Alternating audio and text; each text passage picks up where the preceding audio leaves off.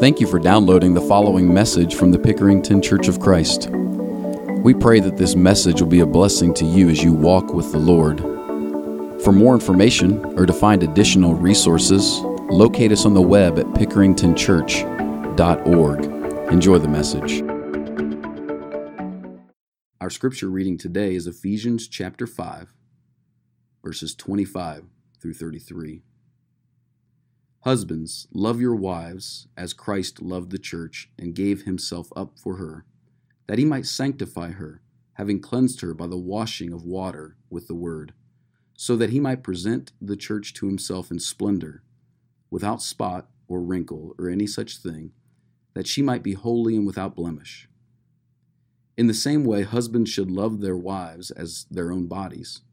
He who loves his wife loves himself. For no one ever hated his own flesh, but nourishes and cherishes it, just as Christ does the church, because we are members of his body. Therefore a man shall leave his father and his mother and hold fast to his wife, and the two shall become one flesh. This mystery is profound, and I'm saying that it refers to Christ and the church. However, let each one of you love his wife as himself, and let the wife see that she respects her husband. As a child of the 1980s and 90s, my first exposure to the ethos of my generation was this movie called The Breakfast Club. In this movie, it's a story about 5 individuals who are locked into a library for a day, serving a Saturday detention. And these 5 people are totally different. There's a brain and an athlete, there's a basket case, a princess, and there's a criminal. And over the course of the day, they fight and argue, they goof off, and eventually, time wears them down and truth comes to the surface. They start sharing a little bit more about who they are, and they come to realize that they actually have some things in common, like shared suffering and some shared experiences. They have likes and dislikes that are the same.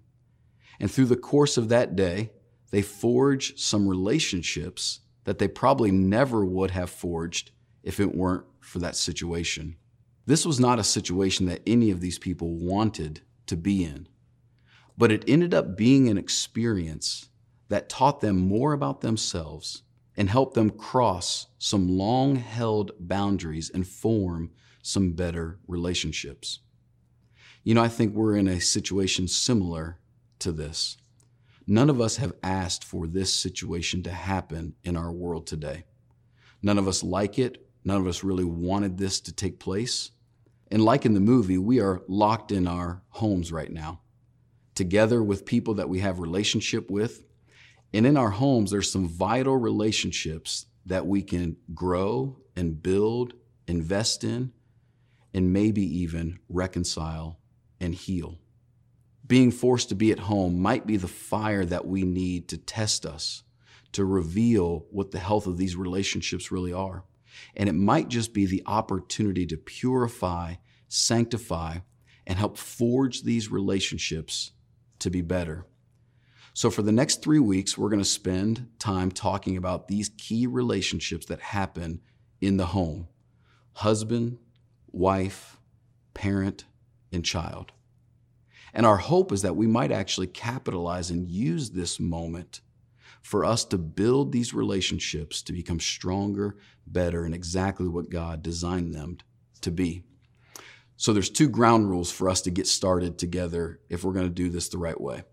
The first one is this, that we have to stay engaged. Now, you might not be the subject of every sermon we're talking about. For example, today we're going to talk about husbands, and you might not be a husband. You might not ever be a husband. But we've got to be able to stay engaged. And here's how we're going to do it. The first way is, this might be a role that you're going to take on, husband, wife, parent, or child. And if you're going to take it on someday, you want to be ready to do that. So pay careful attention so that you're ready to take on this responsibility. This also might be a role that you are going to partner with someday. So if you are a wife, you have a husband. If you're maybe going to be a wife, you're going to have a husband. Vice versa, if you're a husband, you're going to have a wife, or maybe you will eventually have a wife. Same thing with parents and children. And what we need to do in this moment is actually take time to understand the other people in our lives and the role that they have given to them by God. You see, with greater understanding comes greater abundance of patience and grace with each other, and we can grow in that. Now, you might be thinking, well, I'm not going to be a husband or a wife or a parent. You might be thinking, I'm never going to do that. How can I still stay engaged? Well, the Bible presents to us the fact that marriage and parenting are the two key relationships that God has given to us to understand how we are to relate to Him. Jesus is our true bridegroom that all of us who are followers are married to. God is our true Father that all of us as His children long to relate to. And so if you never experience marriage or parenting in the physical realm here in this world, you are experiencing them in the spiritual realm. And this is your opportunity to understand God and Jesus even better.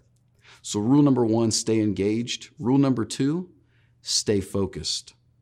Relationships are a combination of people coming together and being connected to one another. That means for relationships to be good, there are multiple variables at play. There are people and circumstances. And if we're going to improve and build on these key relationships in our family, we're going to have to learn to stay focused on the one variable we can control, and that's me. The disease that oftentimes plagues marriage and parenting relationships is the disease of being an expert in the other person's faults. A marriage has never gotten better because a husband has a PhD in his wife's shortcomings. A marriage has never gotten better because a wife has a 37-slide PowerPoint presentation of all the faults of her husband. Children have never really flourished or grown just because parents can identify all the ways that they fall short. That's not how it works. There's always room for us in these relationships to be growing. And if you're growing, I can't guarantee that the relationship will always be better. But if you're only focused on the other person, I can guarantee that the relationship never will get better. So that means no side eyes, no elbow jabs, no see, I told you so's. Stay focused on you and how you can grow to become better in your role or better understand your partner's role. And if we'll do that, we'll have our best chance at getting stronger.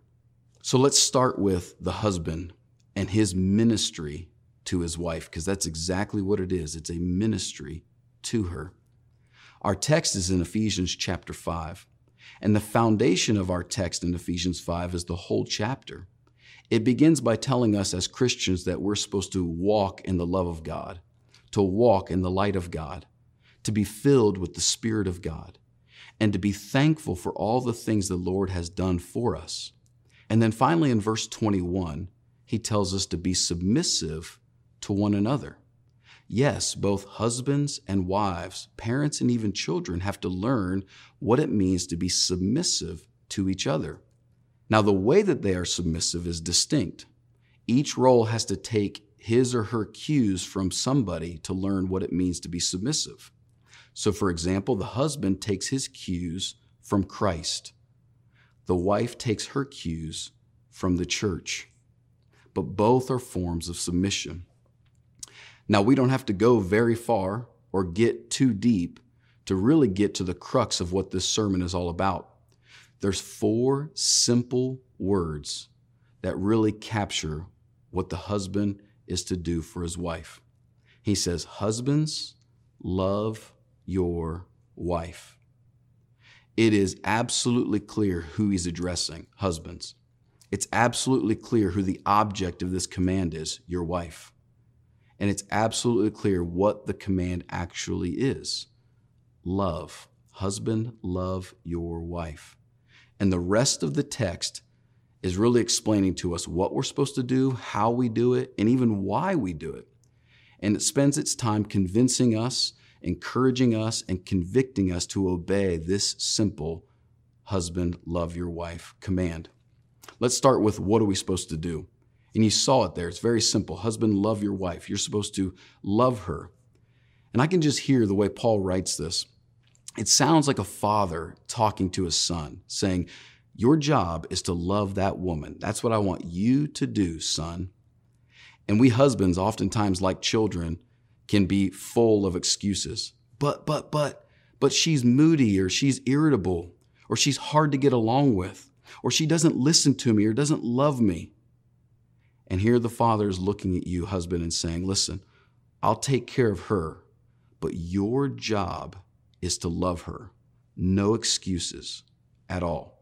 You notice he doesn't put any conditions or qualifiers there. He doesn't say love her when or love her if.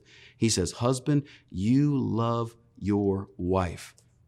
You see, God is poking us men in the chest, and he's saying, your one job that you have vowed to me that you will do is love this woman. No excuses, no blaming, no shifting away from your responsibilities. That's your job. God will take care of the wife. He'll take care of all these other things. He says your job is to love her. And I think for some of us, that might be the thing you need to hear today.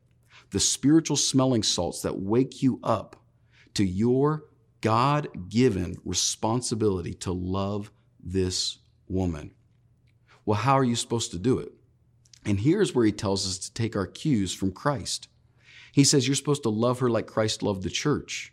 And the word he uses for love is the word agape, which is the word that is used for God's love towards people who are in need.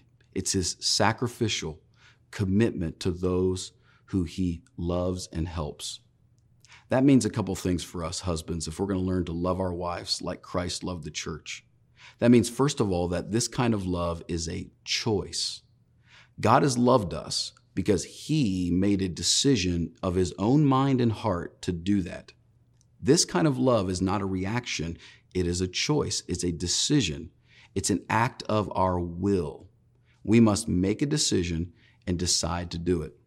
This also means that this love is independent. Loving your wife is not dependent on how she does, how she lives, how she behaves, how she acts. Regardless of what she does or what she says, you have been called by God to love this woman. Love in a marriage is not just affection that answers affection. Like if your wife does something nice, then you do something nice back to her. No, this is a commitment that you have been called to keep by God. Paul gives us a picture of Jesus and how he did it. When he said, look to Christ, it was Jesus who gave himself up for the church. Literally, he means he came alongside of us, saw our hurts, our brokenness, our need, and willingly gave up every bit of his life for us. He handed it over to us. He said, all that is mine is now yours. And that begs the question, brings us to our third point. Why would Jesus do this? And then why should we do this? If you read in verses 26 and 27, he says it this way. Here's why Christ loved the church. That he might sanctify her, having cleansed her by the washing of water with the word, so that he might present the church to himself in splendor, without spot or wrinkle or any such thing, that she might be holy and without blemish. When Jesus laid down his life, he was doing not just what we needed, but also what he wanted. Do you notice that? That he laid down his life so that he might present to himself the church. Yes, Jesus, when he died on the cross, went to the tomb and was resurrected, did what we needed him to do, but it was also his personal highest joy. Hebrews tells us this, that it was the joy that made him go to the cross and endure the shame that came with it. You see, this is the paradigm shift that we have to make as husbands if we're going to love our wife like Christ loved the church. What we have to do is actually make our highest joy their very best good, what they need, what's best for them, even their joy. Notice what he says at the end of verse 28. He says, in the same way, husbands should love their wives as their own bodies. He who loves his wife loves himself. You see what happens there when you make this paradigm shift? Jesus didn't die just to give us what we want whenever we want it. He died to give us exactly what we needed. And as we've been called as husbands to love our wife like Christ loved the church, He's not telling us to always just give our wives whatever makes them happy. Because there are times that the thing that our wife thinks will make them happy isn't what's best for them. We need to have the courage to push back, to press pause, to step in, to be patient, and to maybe at times even offer alternatives or even say no, and deal with the challenge that comes when that happens. This means that you make her highest good your highest joy. You see, if we live our lives as husbands just saying, I'm going to do whatever makes my wife happy, we actually don't love our wife. We love ourselves. We love the ease and comfort of things being smooth all the time, not always being right. If we really love her, we're going to do what's best for her at all times.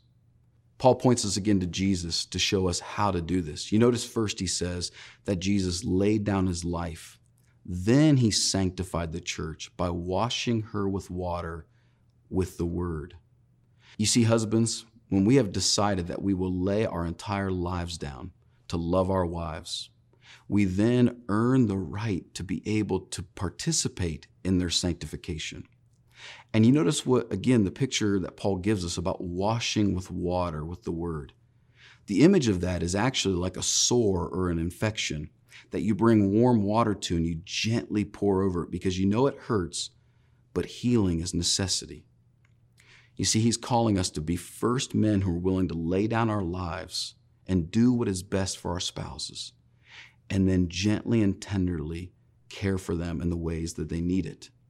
This is no easy task, and we need to be willing to step up to handle that responsibility. This is heavy, but do you see what God is doing? I don't know about you, but as a husband, this expectation feels almost impossible to me. Here is an imperfect woman that God has given me, and he's told me to love her perfectly, selflessly, completely. When she is weak, when she is tired, when she is irritable, when she is overwhelmed, when she falls short, he says, do not stop loving her perfectly. And when I drop my excuses and I stop blaming circumstances or other people, and I own up to the responsibility I have before God to love her perfectly, I learn pretty quickly that I actually can't do it. Natural strength has no ability to do this command like God has given us to love her like Christ. I can't do it on my own. And in this relationship, God is actually bringing me to the place, not only in my marriage, but in my life that he's wanting to bring me to the place where I ask him for help. My only option is to approach the throne and say, God, you've given me an imperfect woman and you've told me to love her perfectly, and I want to do that, but I fail day after day, and I need your help. And in that position, before the throne of God, constantly asking for his help is exactly where I was designed to be. To love her perfectly, I need more of God's love for me and me. To forgive her, I need his forgiveness of my sins. To be gracious and patient, I need to be reminded of how gracious and patient he is with me. And through the gift of God giving me an imperfect woman and the command to love her perfectly, he's bringing me to the place where not only my marriage will be saved, but my eternal soul will be saved. You see, Jesus is the only true husband who can do this perfectly. Guys, we're not going to be perfect, but we've been given a target to aim at, an expectation to meet. We have been called to love our wife exactly like Jesus loved the church. And the more we work to do this, the more we'll grow in awe of, in respect for, and in love for what Jesus has done for us. So whether you're a husband or not, as you consider the command of God for husbands to love their wife like Christ loved the church, you begin to see how big, how sacrificial, how all-consuming his love is for you. You know, Jesus, as this true bridegroom, is actually the love that each and every one of us is looking for. Marriage is beautiful, designed and given by God to teach us and grow us and shape us. But you know, in heaven, We're neither married nor given in marriage, Jesus said. We'll finally be reunited with the love that our soul has been looking for. And so if you find yourself restless, frustrated, missing that, here's your opportunity to look to Jesus as the perfect one who has loved you like no one else has. He is not only the source of your forgiveness, your grace, and your mercy, but he's also the source of your acceptance, your connection, and your love to the one who you were always designed to be one with, and that's God himself. If there is any way we can help you in your connection to Jesus Christ, would you call the number that's on the screen right now? If you don't want to call, you can text it. There is somebody right now in this moment available to talk with you through text or phone or even email to help you get right with Jesus. If you're not a Christian, we'll help you learn how to become a Christian. If you are one, but you're not walking in the love of Jesus, we'll do everything we can to help you learn how to do that. Just please call this number. Someone is available for you. The time is now. We're here and ready to help. Come find the love you've been looking for.